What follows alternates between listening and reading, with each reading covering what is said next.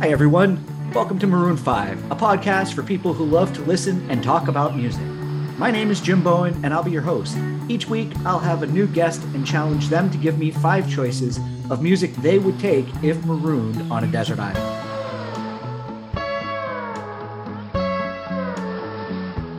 Three albums, 1 compilation, and 1 song.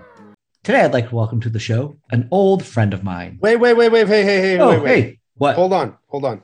There's a mutiny today, Jim. No. What's going on? Yes, there is. All right. We're turning the tables.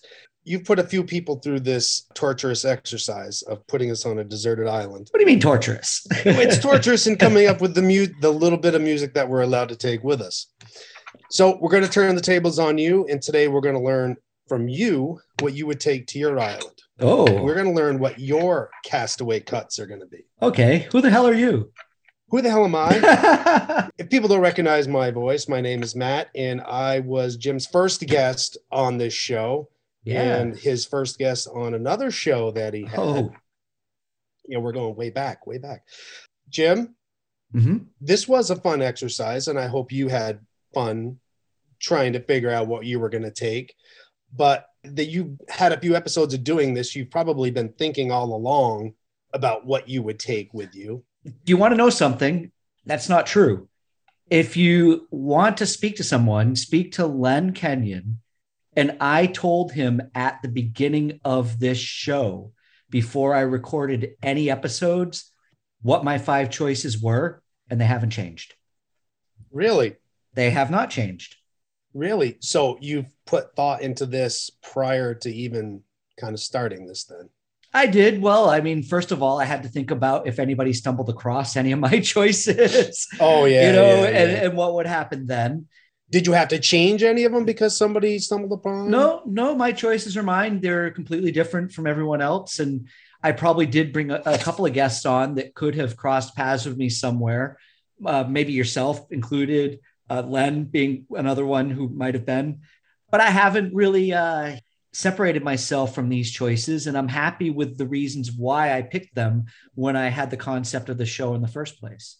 Okay, and that's what I'm interested in finding out, is why you chose what you did, because there were a couple I was a little surprised. Some of them I'm like, oh no, that's Jim. Yeah, I could totally see him bringing that. When I came on the first episode of this show, you asked me about how my musical tastes were formed. So what about you? What are some of the first things you remember, not you making the choice, but just growing up and they were in the atmosphere that you heard? I grew up in a household that was very dominated by country music. And I'm not really a country music fan. I'm not knocking it, and I understand why people like it. But like other genres of music, it kind of all sounds the same to me. And that's my biggest problem with it. But I do enjoy some old-fashioned stuff, like Kenny Rogers was played all the time in my house growing up, and I would love a Kenny Rogers record to this day. Willie Nelson was played a lot in my household, and I love Willie Nelson. And those two had a lot of crossover success too. Oh, absolutely. They were in between the pop and the country charts, back and forth quite a bit. So when this was like current, your dad wasn't cranking out the old Hank Williams? No, it was the current country, the old Willie Nelson. I think Always on My Mind came out in 1979 to 81, somewhere in there. Yeah, somewhere around that. That was a big album in my house. And then my parents had 3 records that I distinctly remember that weren't country that I listened to over and over and over again. None of them made the list, but it was the Jackson 5's Greatest Hits, the Beatles' Yesterday and Today. Very nice. And ABBA's Super Trooper. Oh, who didn't have ABBA? So, and I would say probably the most play was the Jackson 5's Greatest Hits and the Beatles' Yesterday and Today. Can't go wrong with either of those. No, they were great albums to grow up with. To this day, I can still see that album cover of the Beatles' Yesterday and Today. It's not one of my albums, so I'm sorry I'm talking about it now. I'm not supposed to do this. You let me name like 20 when I first came on. I think that album really covers a lot of Beatles ground for it was kind of a compilation. It wasn't really a studio album per se. Ringo came on and did Act Naturally. There are songs on there that almost sound like the beginning of Americana jam band music, which, Well, Act Naturally, that's a Buck Owens yeah, it is. song. And So yeah. you're going back to the country. Mm-hmm. Okay. Where do you want to start, Jim, on your Castaway cuts? What have you prescribed yourself an order that you're going into? Yeah, I have an order. Or, okay, you have an order. An order of your number ones at the top or your number ones at the bottom? No, there's no order that way, because I think I brought each one of these albums for distinctively different reasons. I would actually say I probably don't even have what would be one of my favorite albums on the list. I need these albums to know I can survive on the island because they provide what I need within that style and genre of music. Okay. So it sounds like at the end, when we're wrapping this up, you're going to have an honorable mention. I'm going to have that list of 30 albums.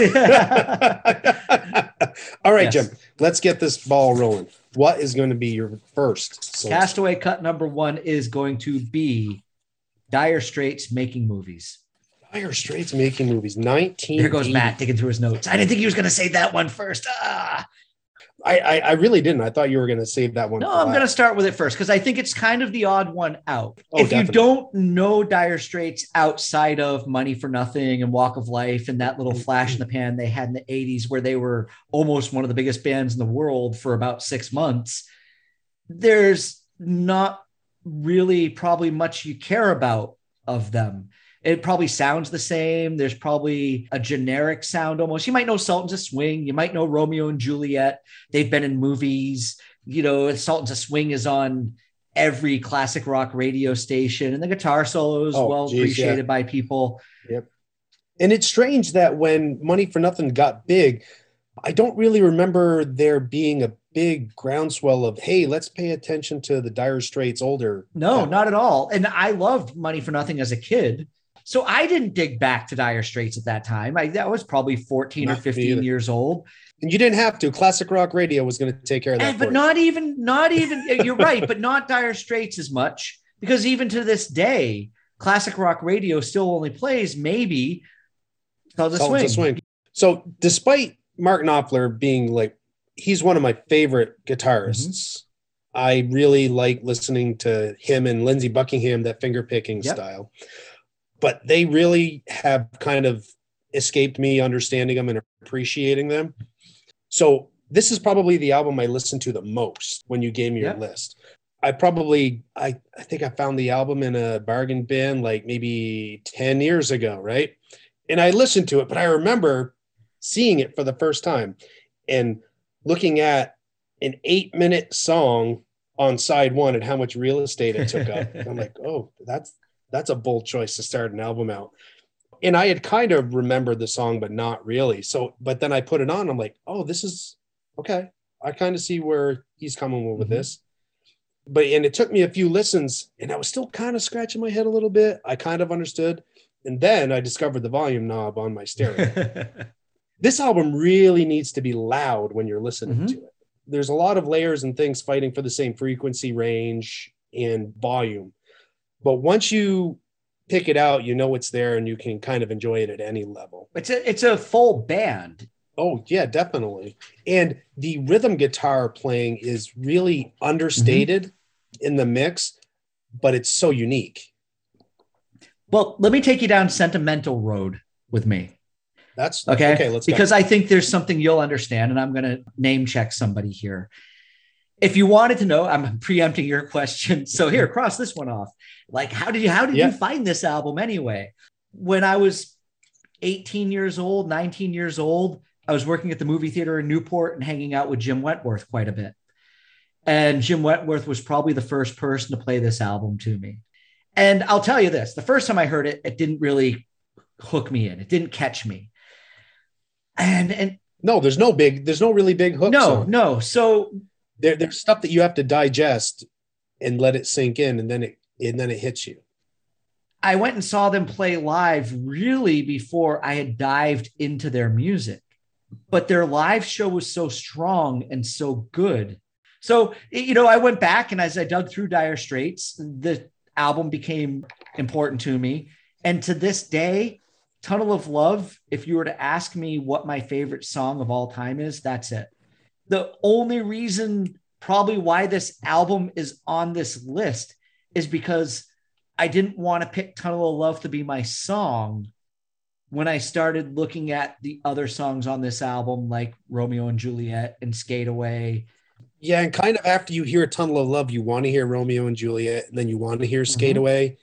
You know, there's certain songs where we will write, you want to hear, oh, I heard that song. Now I want to hear it this. Follows one. It. Yeah, absolutely. Yeah, this album just had a connection with an old friend, a mentor of mine who I really enjoyed spending time with when I was in my formative years of listening to music. I think formative years will come through quite a bit in this episode.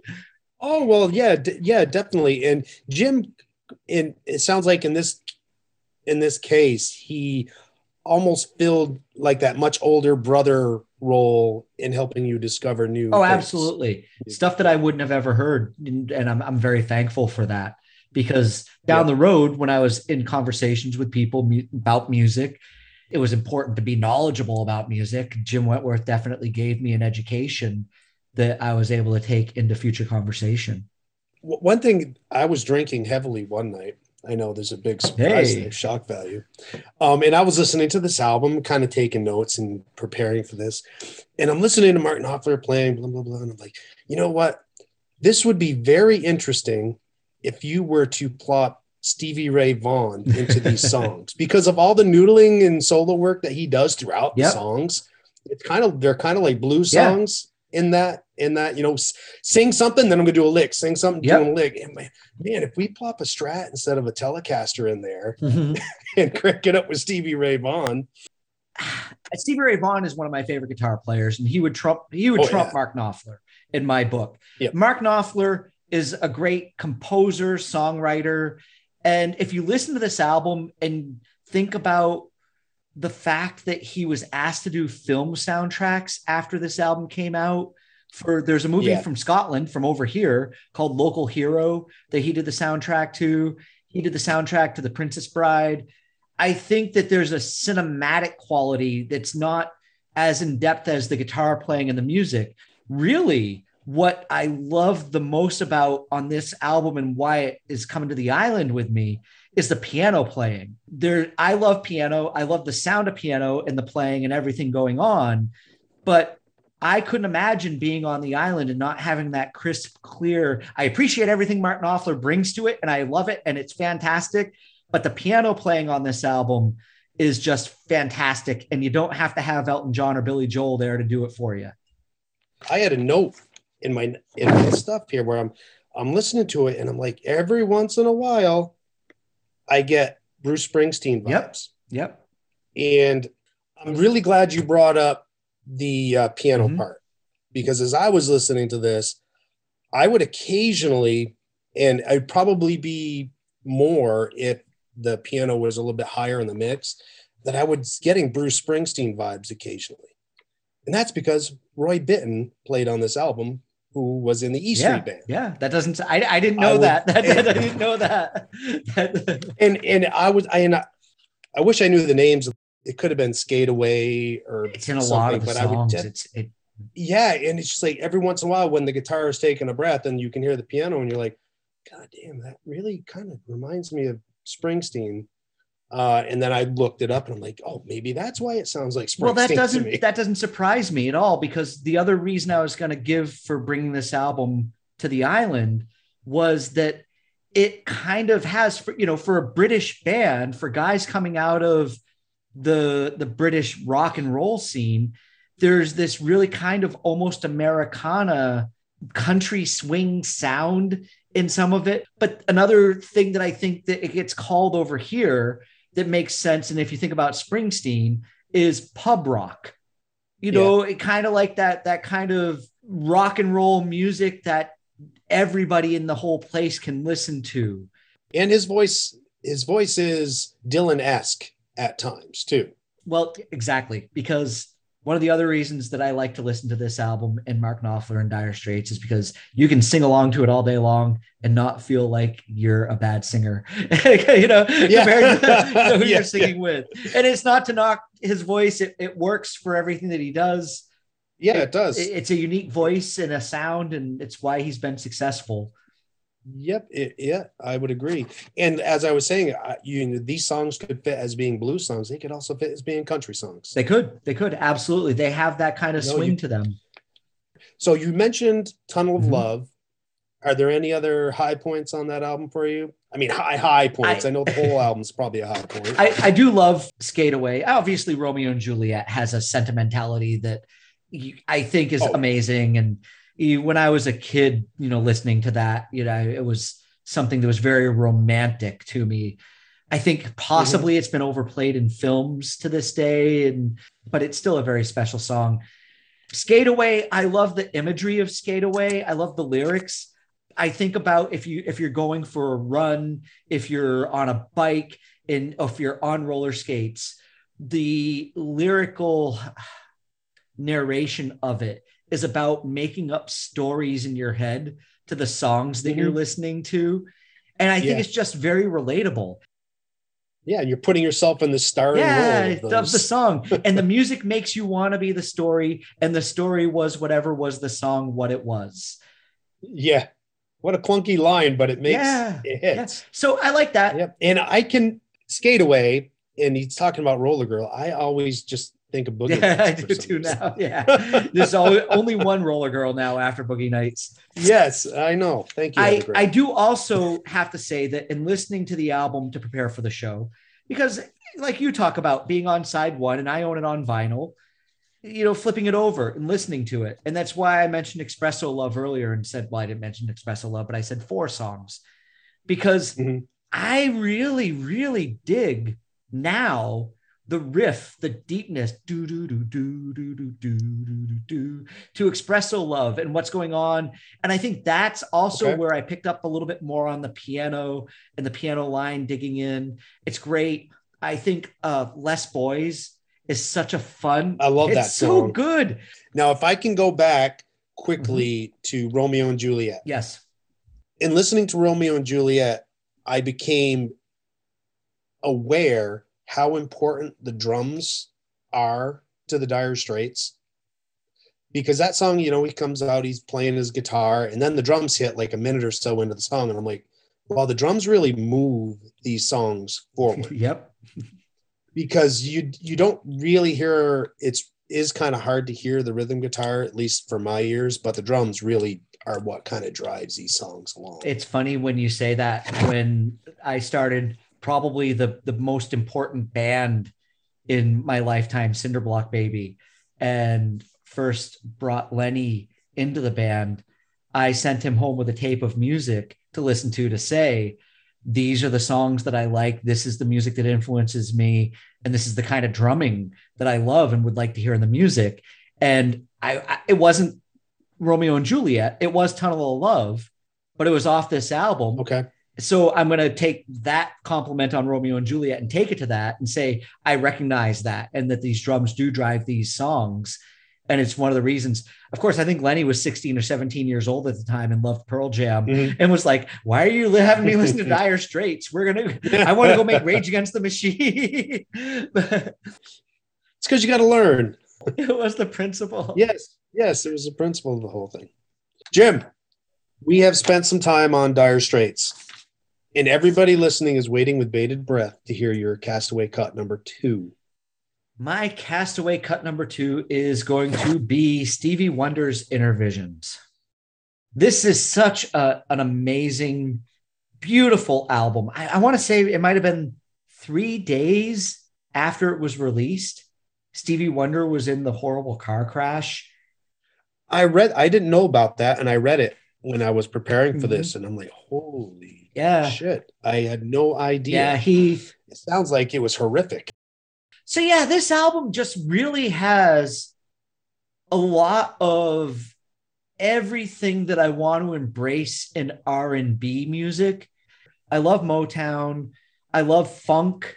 I love that kind of R&B ballad. There's just something about the album as a whole that completes it for me. Yeah, I find it when I get to the end of an album and I immediately have to start listening to it again, then I know, okay, we're on to something here. It's filling some holes that I need filled. the album does a really good job starting kind of slow and building and getting better and better and better and better. That's Yeah. the way albums should kind of be. There's this philosophy of having a couple of hit songs and then maybe not one, and then a couple of big ones, or, one thing or the other. But this album just kind of keeps ascending song to song to song. Yeah, because I remember the first time I heard Too High, the opening song on it, I'm like, it's a good song, but I'm like, I don't know if I would have opened an album with that. But then as the album goes on, it's like, oh, I'm glad you didn't start it with Higher Ground, because there's no way to go but down after that. Yeah. The funny thing about Higher Ground is you could probably take that song off the album for me and it'd still be on this list. Oh, yeah. Oh, definitely. Higher Ground almost interrupts the album for me because the album is so different on either side of it.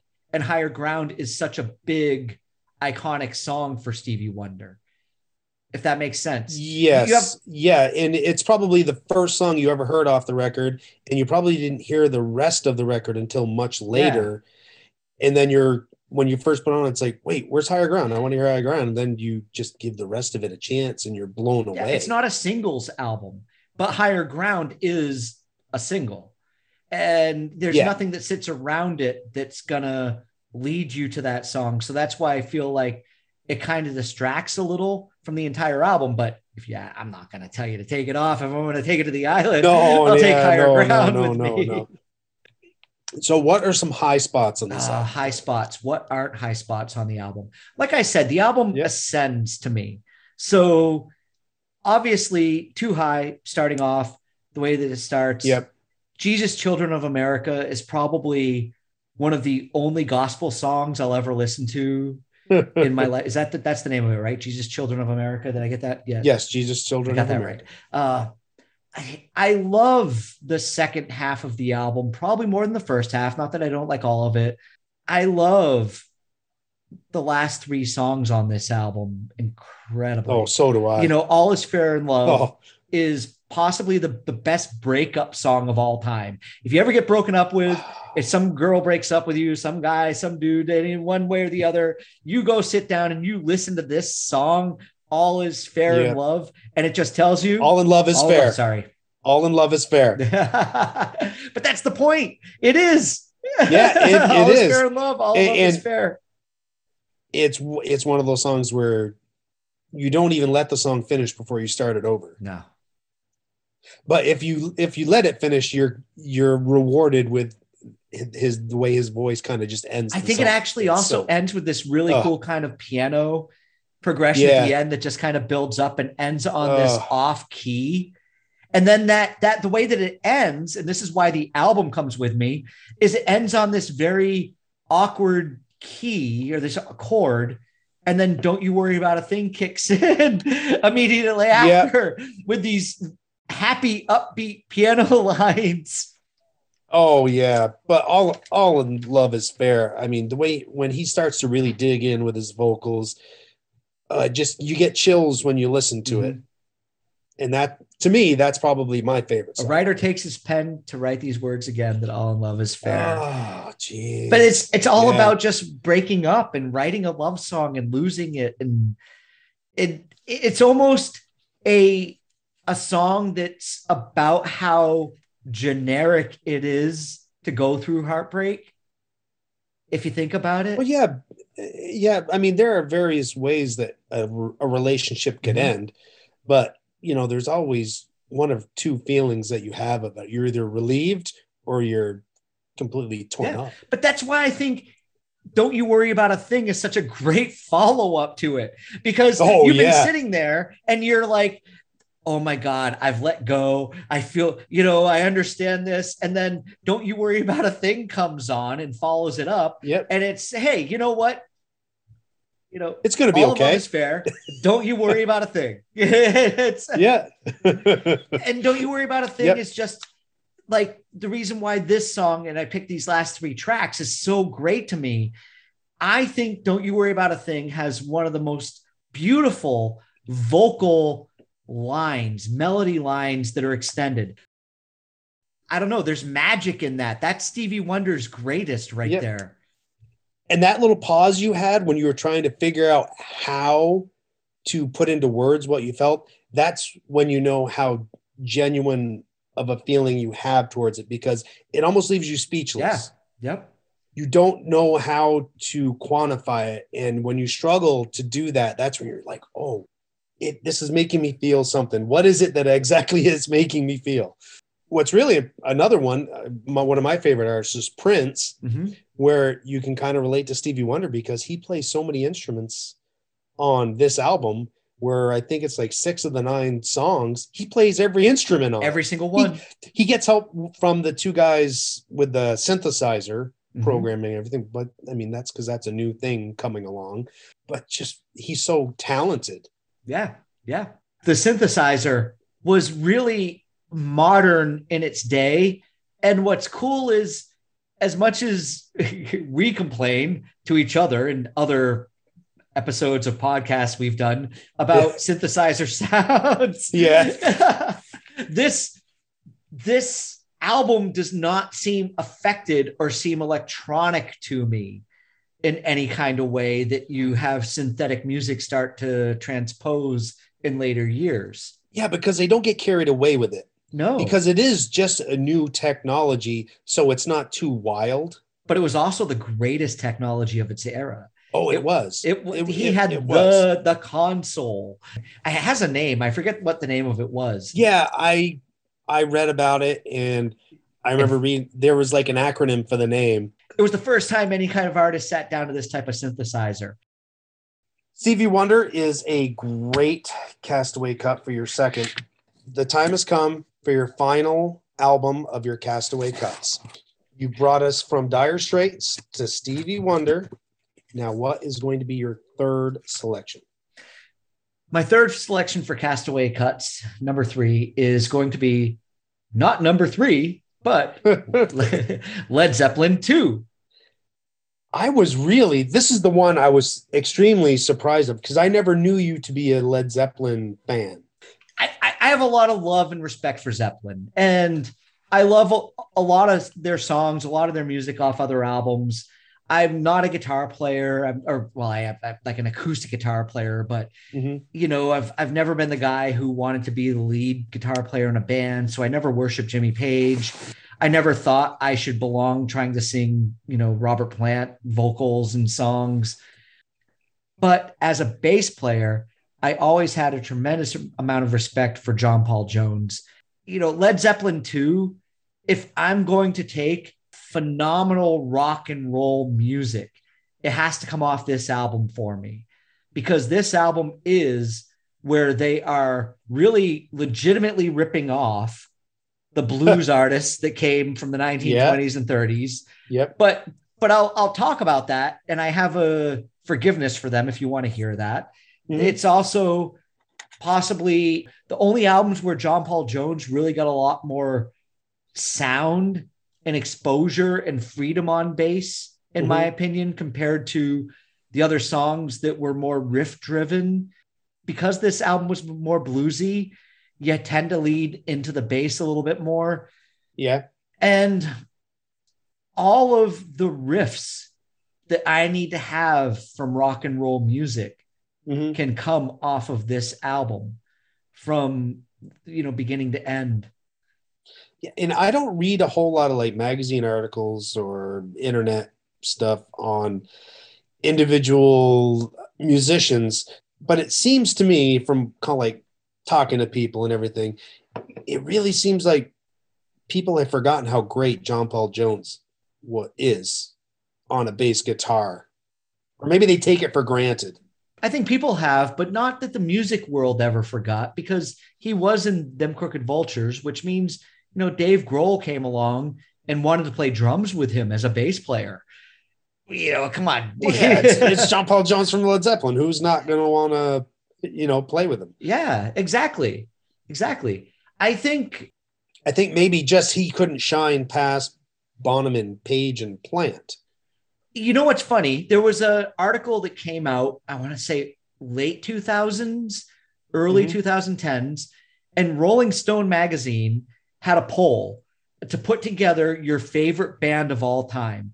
And they offered up all of the members of all of these rock bands across history. And of course, Plant, Page, Bonham, and John Paul Jones were all included in it. After the voting came through, all 4 of those members were the top of that voting. Really? All 4 of those members. So basically, the Rolling Stone poll was that it's Led Zeppelin. Yeah. and that's it, you know, like, and like I said, I don't buy into all of their music, all of their songs. On this album, I was listening to it and prepping for the show, going back to it, and Whole Lot of Love. What a great riff. What a great intro. Iconic. I mean, iconic. I think people are born now with that, with the knowledge that exists. Oh, yeah, absolutely. You just know that riff is there. Yeah. But the funny thing is when it gets to the trippy, weird part in it, and I know What Is and What Should Never Be is next, and then the Lemon song is next, I often find myself being like, well, I'm going to skip the end of this song and go straight to What Is and What Should Never Be and get on with like the meat and potatoes of it. That riff is great. All of it's cool. But I do skip that first bit after a start just because of my need to not feel like I'm having an acid flashback listening, you know, to that bit at the end. You know, it goes into What Is and What Should Never Be, the gong. On that just lingers forever. Yeah, and then the panning of the guitars that go dun dun dun dun dun dun dun, and if you're in speed, you're in headphones and you're hearing it back and forth, and then the drums pick up with it. And it's just a great bring back to the song. I love it. The Lemon song, I've told you this, we've known each other for many, many, many years. I mean, you played bass for me and you are my go-to bass player. So I hope that's a compliment. It is. The Lemon song is my favorite recorded bass performance of all time. I get it. Yeah, it doesn't come down to like, I respect bass players, Victor Wooten, Les Claypool, Flea, these guys out there that everybody in the world thinks are phenomenal. I think about what I'm capable of doing, and I'm not possibly capable of playing everything John Paul Jones plays. But when I think about how much fun it would be to play the Lemon song, it's so rooted in just deep blues. I mean, it's Killing Floor. It's a Howling Wolf blues song that they completely, you know, well, I don't want to be slanderous and say ripped off because I don't know what happened in their court case, but you know, it's definitely a song that has heavy influence. The fast grooves are fun, but there's such good slinkiness behind the slow groove of the song, and the bass notes that John Paul Jones uses are so incredibly tasteful and lovely. Yeah, they are. And you could play the song. Most bass players can play the song because I don't think the point is to play it note for note. No, as long as you just come back to the one, do your little fill, hold back. That's the important thing. Hold back. Sometimes it's just 1, 2, 3 notes in between getting back to the one that make it, because then you're like, well, I didn't have time to do this. That go around, second go around, I'll go back. Right. And that's what makes it, that's what gives it the groove. And that's what makes it cool, because it's unpredictable, but you can just kind of feel where he's going with it. You can feel the swing and you're like, oh, he caught me off guard with that one. You stay in the root. You stay in the root of it. Yeah. But go back to the one. Boom. And then as the album moves on, obviously Thank You is a great song. You know, it's one of those classic slow songs from Zeppelin. The songs of Ramble On is possibly one of my craving songs that I have to go and listen to every once in a while. When you just have to go hear a song, for some reason, Ramble On to me is one of those tunes. And I had to go look it up because I was just kind of torn apart on the percussion at the beginning and at the end of it. And this metronome kind of going on and not a drum set. And so I mentioned him earlier in the show. I messaged Lenny earlier today and I was like, what's going on there? You know, with what's Bonham doing? Because it doesn't sound like a pad. Actually, Bonham playing with his hands on a empty guitar case Oh, really?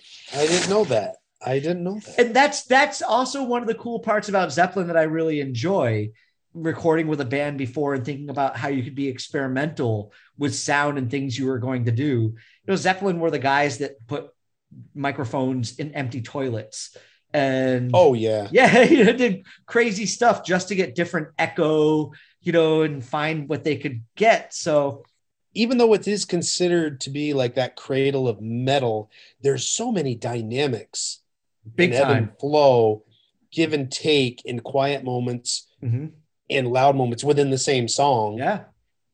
That is one of the reasons that this is one of my more favorite albums in general, not just Led Zeppelin. I think as you move along, you know, you look at Moby Dick. Moby Dick is basically a 53-year-old drum lesson in patterns that are going to come along over the next, 20, 30, 40 years. Pedals. Yeah. It's just triplet.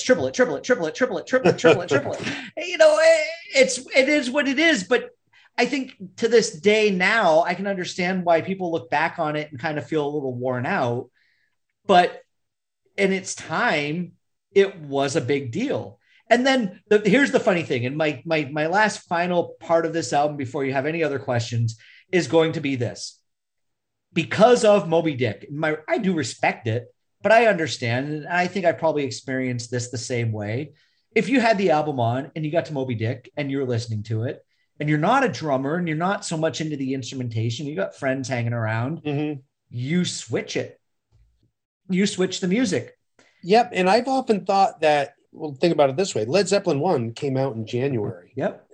And then this one came out in August or October within the same year. Yeah. And they recorded this album in so many different places and they're touring and all this. So I've often wondered that if Moby Dick was included because they needed something. They probably did. They probably did. But what I find funny about including it on the album where it is that I never actually really listened to Bring It On Home that much until this past week. Oh, that's a great song. I love that song. It's a great song. Yeah. But because of how many times that I had that album playing that it got turned it off because of Moby Dick, Bring It On Home was never a song that really got the same amount of airplay in any of the atmospheres I was living in. And it's kind of like a weird segue into Moby Dick to Bring It On Home. It almost kind of doesn't fit to my ears, going from one to the other. Yeah. But it's a good like farewell at the end of the album.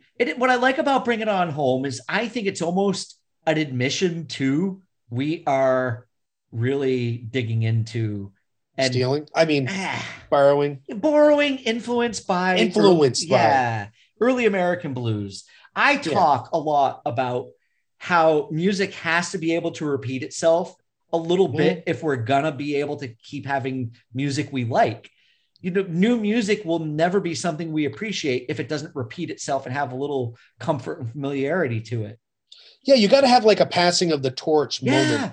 And what Led Zeppelin were phenomenal at doing were elevating this music that they were influenced by. Their biggest mistake was just trying to say that it was original to them and they weren't influenced by it. So maybe Greta Van Fleet, in denying their Led Zeppelin inspirations, is actually following through with their Led Zeppelin inspiration by not claiming Led Zeppelin. It is the same. It is the same step. At the beginning of this, I said how surprised I was that you brought up Led Zeppelin, because we've never even talked about Led Zeppelin. Never. To each other. No, but so now that we actually have, I'm like, okay, maybe this just was something Jim didn't listen to while I was around. Nope, it wasn't. It was something I listened to after our years of hanging around together. So far, your album has been pretty well rounded. You've had a metal, a rock, an R&B. So those are your 3 albums. Now is the time for your compilation. Yes. I know what it is, but you and me are the only ones that know. So if you could be so kind as to let everybody else in on the news. My compilation is the Singles original motion picture soundtrack from the Cameron Crowe film Singles. You are so right that this is not a greatest hits compilation. It's a greatest hits of maybe 1991, 1992. It kind of is a time bottle. You know what I want to say. It's a time capsule of that era. Yeah, it is. Absolutely.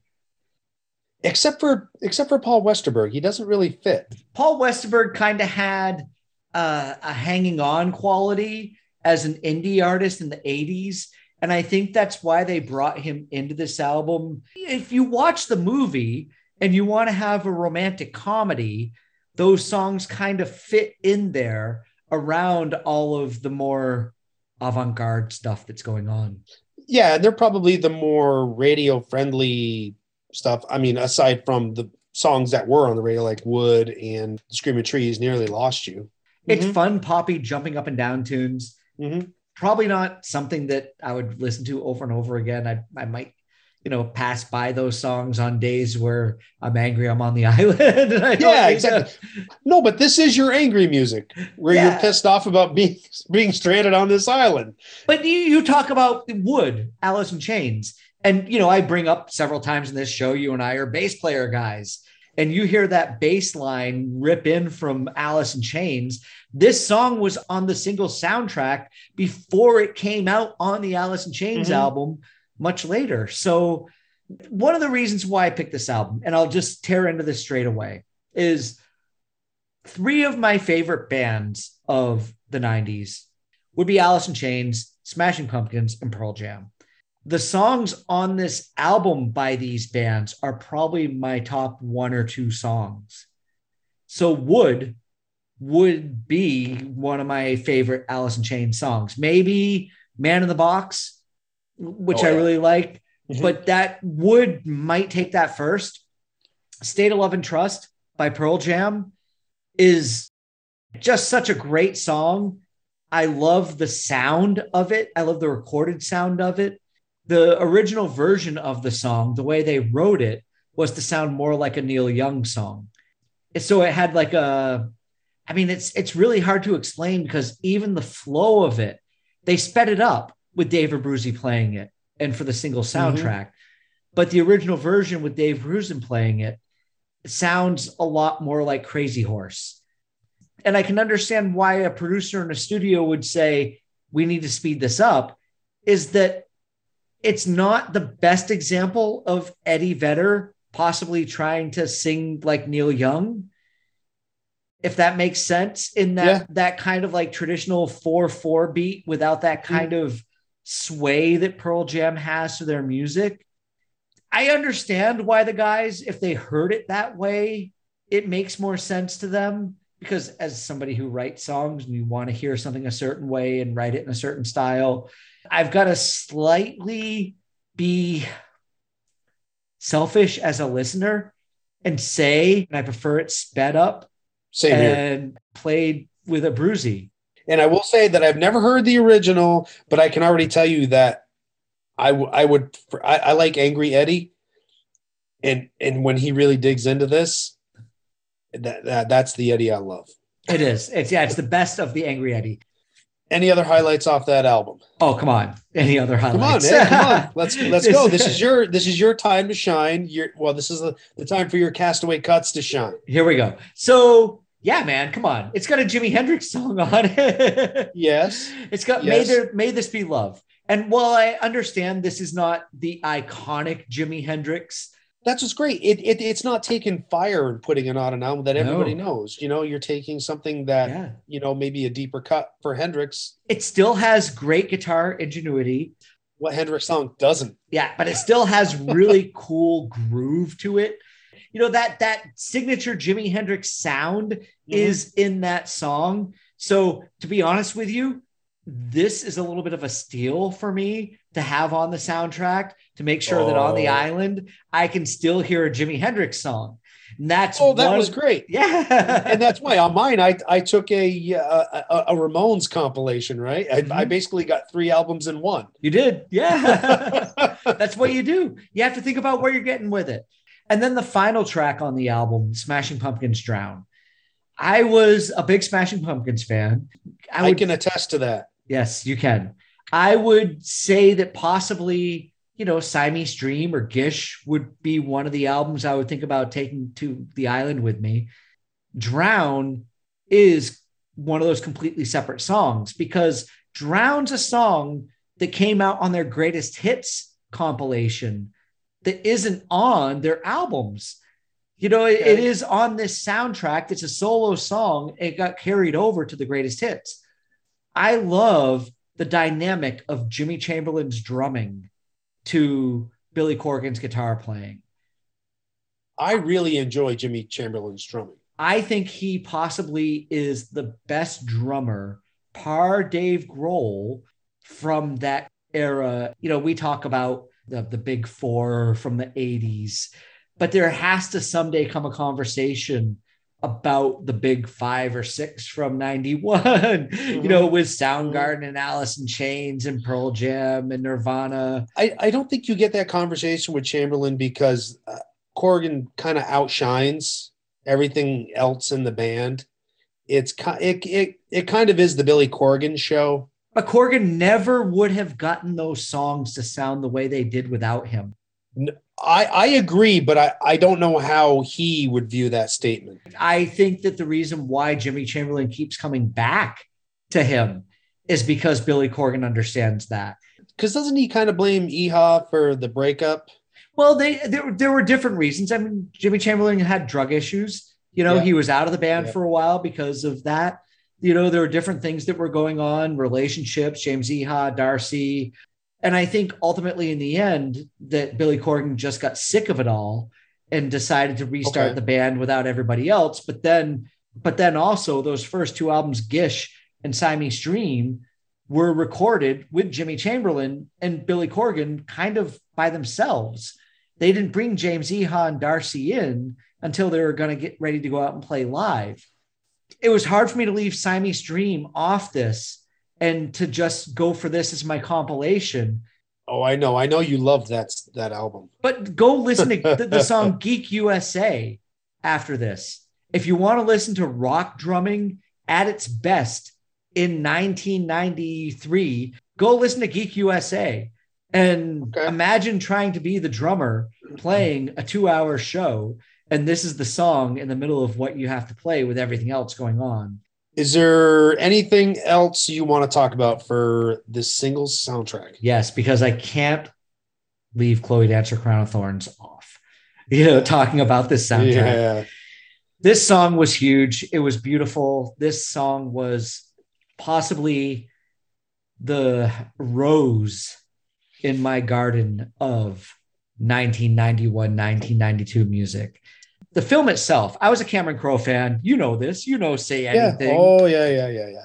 Anybody who knows Jim from that era, in early 90s, late 80s, Say Anything was a big deal to me.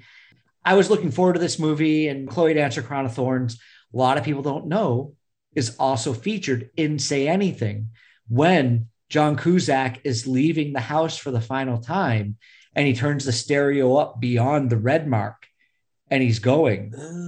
That is the song that's playing.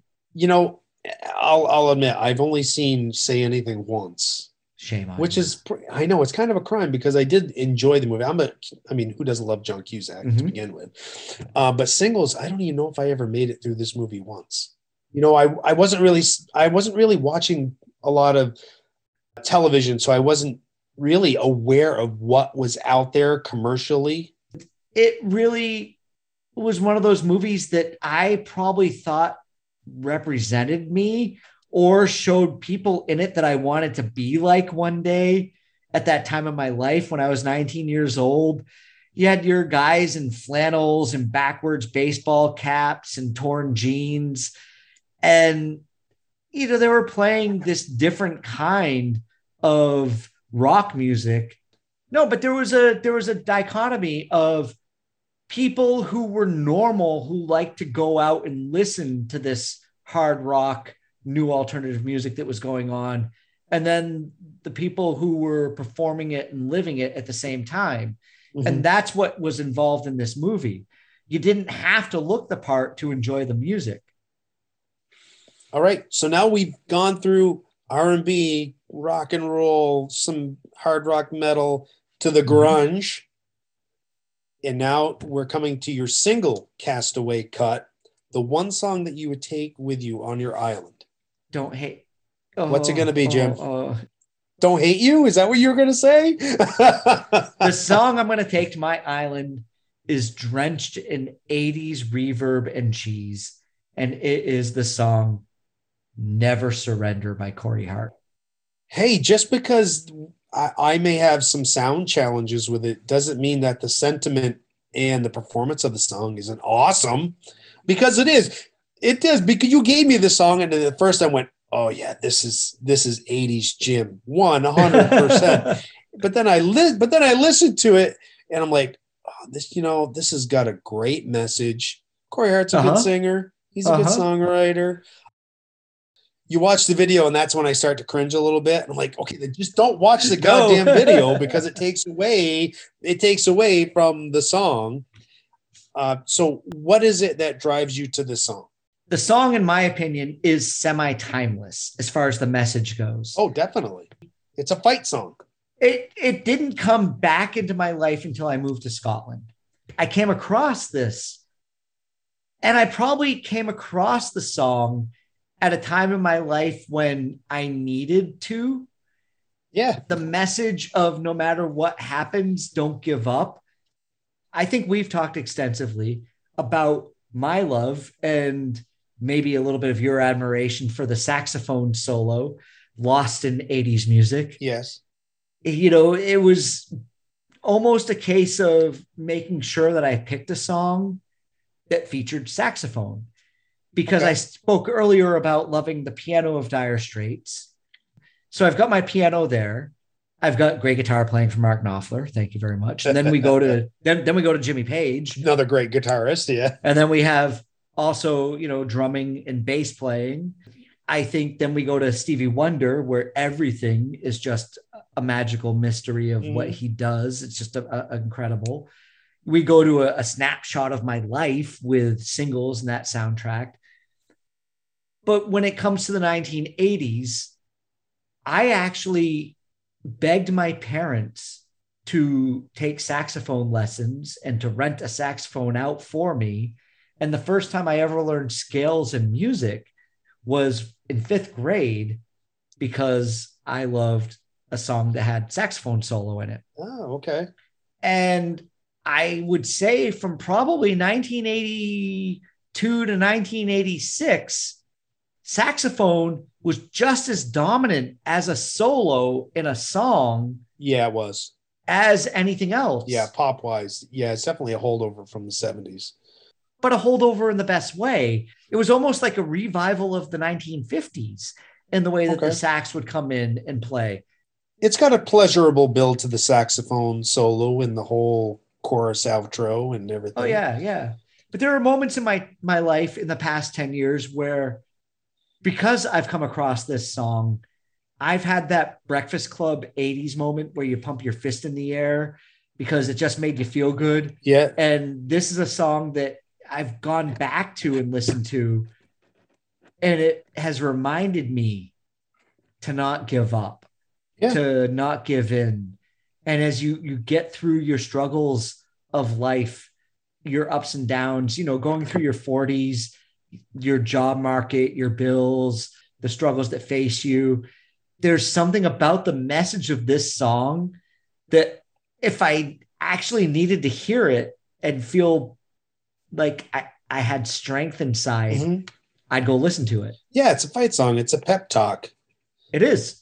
I think sometimes people may be avoiding sharing, some of their more favorite songs or artists because they think they might get ridiculed. It's like, you know what? Don't give a shit about anybody who's going to say something critical negatively about what you like musically, because if something makes you feel something inside, then embrace it. I'm not going to deny that this is a slice of cheese. Oh yeah, but it's a tasty slice of cheese, because I thought, because that's exactly what I thought. And then halfway, not even halfway through the song, I'm singing along, I'm belting it out.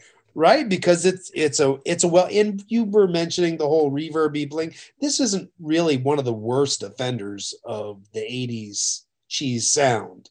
Well, you sent me the video of him redoing the song in 2020. Right. And what a perfect time to re-release a song like this. And his re-release of it was beautiful.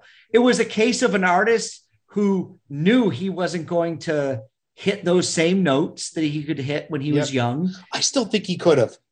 It was interesting to see him drop an octave on some of it. Yeah, because it fit the piano-driven melody better. Yep. And the other thing I have to say for Corey Hart is when we look back at all those people in the 80s who have, gotten older and look absolutely horrible, that video you showed me from 2020. He looks awesome. I was just like, he looks awesome. He does. Well, Jim, we are at the end. You've given us your 3 albums, your compilation, and your single. I'm going to give you the opportunity, even though we've mentioned a few things, to give an honorable mention. What was on the cusp? Whether it's a different compilation song or album, was there anything on the cusp that just didn't make it? It's hard for me to go into this and leave off, and I'm going to just run through some stuff real quick. Anything, the Nirvana, Chili Peppers. I was a big 311 fan. I know a lot of people aren't into 311, but they're one of my favorite bands. Yeah, no, that's fine. Yeah. And I understand that. If there's anything I left off, if I had to switch the song out just for 80s cheese and positivity, it would have been Young MC's Bust a Move. Oh, that would have had you grooving. But just for fun, it's not about being serious about it or trying to share a song or spread a song on my part. I get the joy of listening to all the music everybody's sharing with me right now. All right. Hey, listen up. You should know this is a crossover show. Buckle up. Buckle up. So Maroon 5 is going to stay in production, and it will stay in production for as long as people want to come on and talk about their 5 choices on their island. However, Matt and I, we actually enjoy talking to each other quite a bit about music. And here we are from 1988 to today, doing a podcast. We were talking, we talked about 36 years? Yeah. Of talking about music with one another. But I'll tell you, everybody out there should know this. We've never made part of our hanging out and pastime, let's go sit and hang out and listen to music. Yeah. And I think that we would have had some really lively discussions about that because back in the day, our musical tastes were probably quite different. Yeah. Whereas now, probably, I think more on my end, I'm a little bit more open to other people's, tastes in music. So that's the reason why Matt and I are going to go. So now I'm not talking to Matt, I'm talking to you, whoever's listening. That's the reason why, we're going to do this show called the Jam Yearbook. It's going to take over the production schedule of Maroon 5. And hopefully we'll be able to have a new episode for you every other week. But we've gotten into the production of it. We're super happy with it. And I think Maroon 5 is a wonderful concept that I can continue with people who are interested in being on the show and listening to what the choices would be.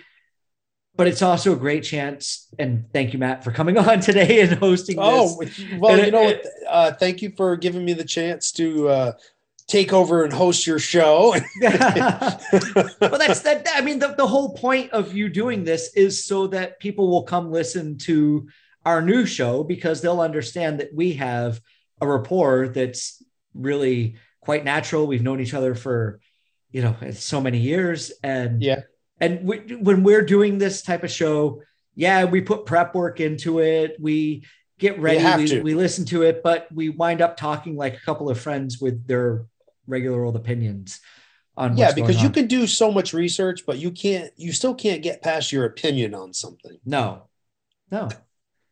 And you did very well holding back any of your opinions on. Oh yeah, because I'm not a huge Smashing Pumpkins fan. No. But out of respect, I know you are. So there's nothing to be gained by me trashing Smashing Pumpkins because so many people love them. So why do it? But I bet you're not a Pumpkins fan because you can't stand Billy Corgan's voice.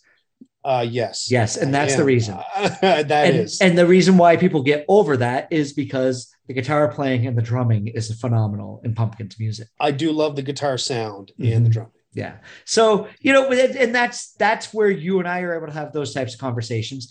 And what I also appreciate is that we're objective with each other's opinions on music. And that's why it's important to do this show with you, because you will tell me to go listen to something and I might have a preconceived notion of why I don't like it already, but I have the ability to go listen to something and think, why does Matt like this? And I might, you got to put yourself in somebody else's shoes. Yeah. I might hear that in that. And after 36 years of friendship, we have the ability to do that with each other in music. Yep. If we could just do that with other things besides music, little empathy. Why does that person think the way they do? I think that would make the world a better place. Yes, it would. So Jim, I am going to leave it to you to sign off of your own podcast since I took it over. But I will leave it to you to do a sayonara. All right. I'll do the sayonara for everybody. I'd like to thank everybody for tuning in and listening to my choices, what I would take to me with my desert island. I'm happy with them. I picked them back in October, early November. I am incredibly thankful for Matt for coming on and playing host. As everybody here can see, he's absolutely phenomenally capable of being a partner in crime in podcasting and in music. He has a wealth of knowledge, and I'm looking forward to going on with our show, The Jam Yearbook. And if anybody ever wonders why we're The Jam Yearbook, it came down to Jim and Matt Jam. So, and it came from, sharing Google Sheets and everything. And that was just an acronym that got used, Jam, instead of saying out Jim and Matt all the time. And then we just started talking in that way. So that's why. And I was like, you named it. There you go. So there we go. Yeah, that's my fault. So thank you. It is. It's fine. It's good. So I will probably say from today in this show, in this time spot on the next release, will be a Jam Yearbook episode. And we're looking forward to getting that out and for the world to hear. I want to invite anybody and everybody to come on to Maroon 5, send me a message, let me know, and I'll keep it going. But until then, I hope you're enjoying your music, and peace, love, and podcasts.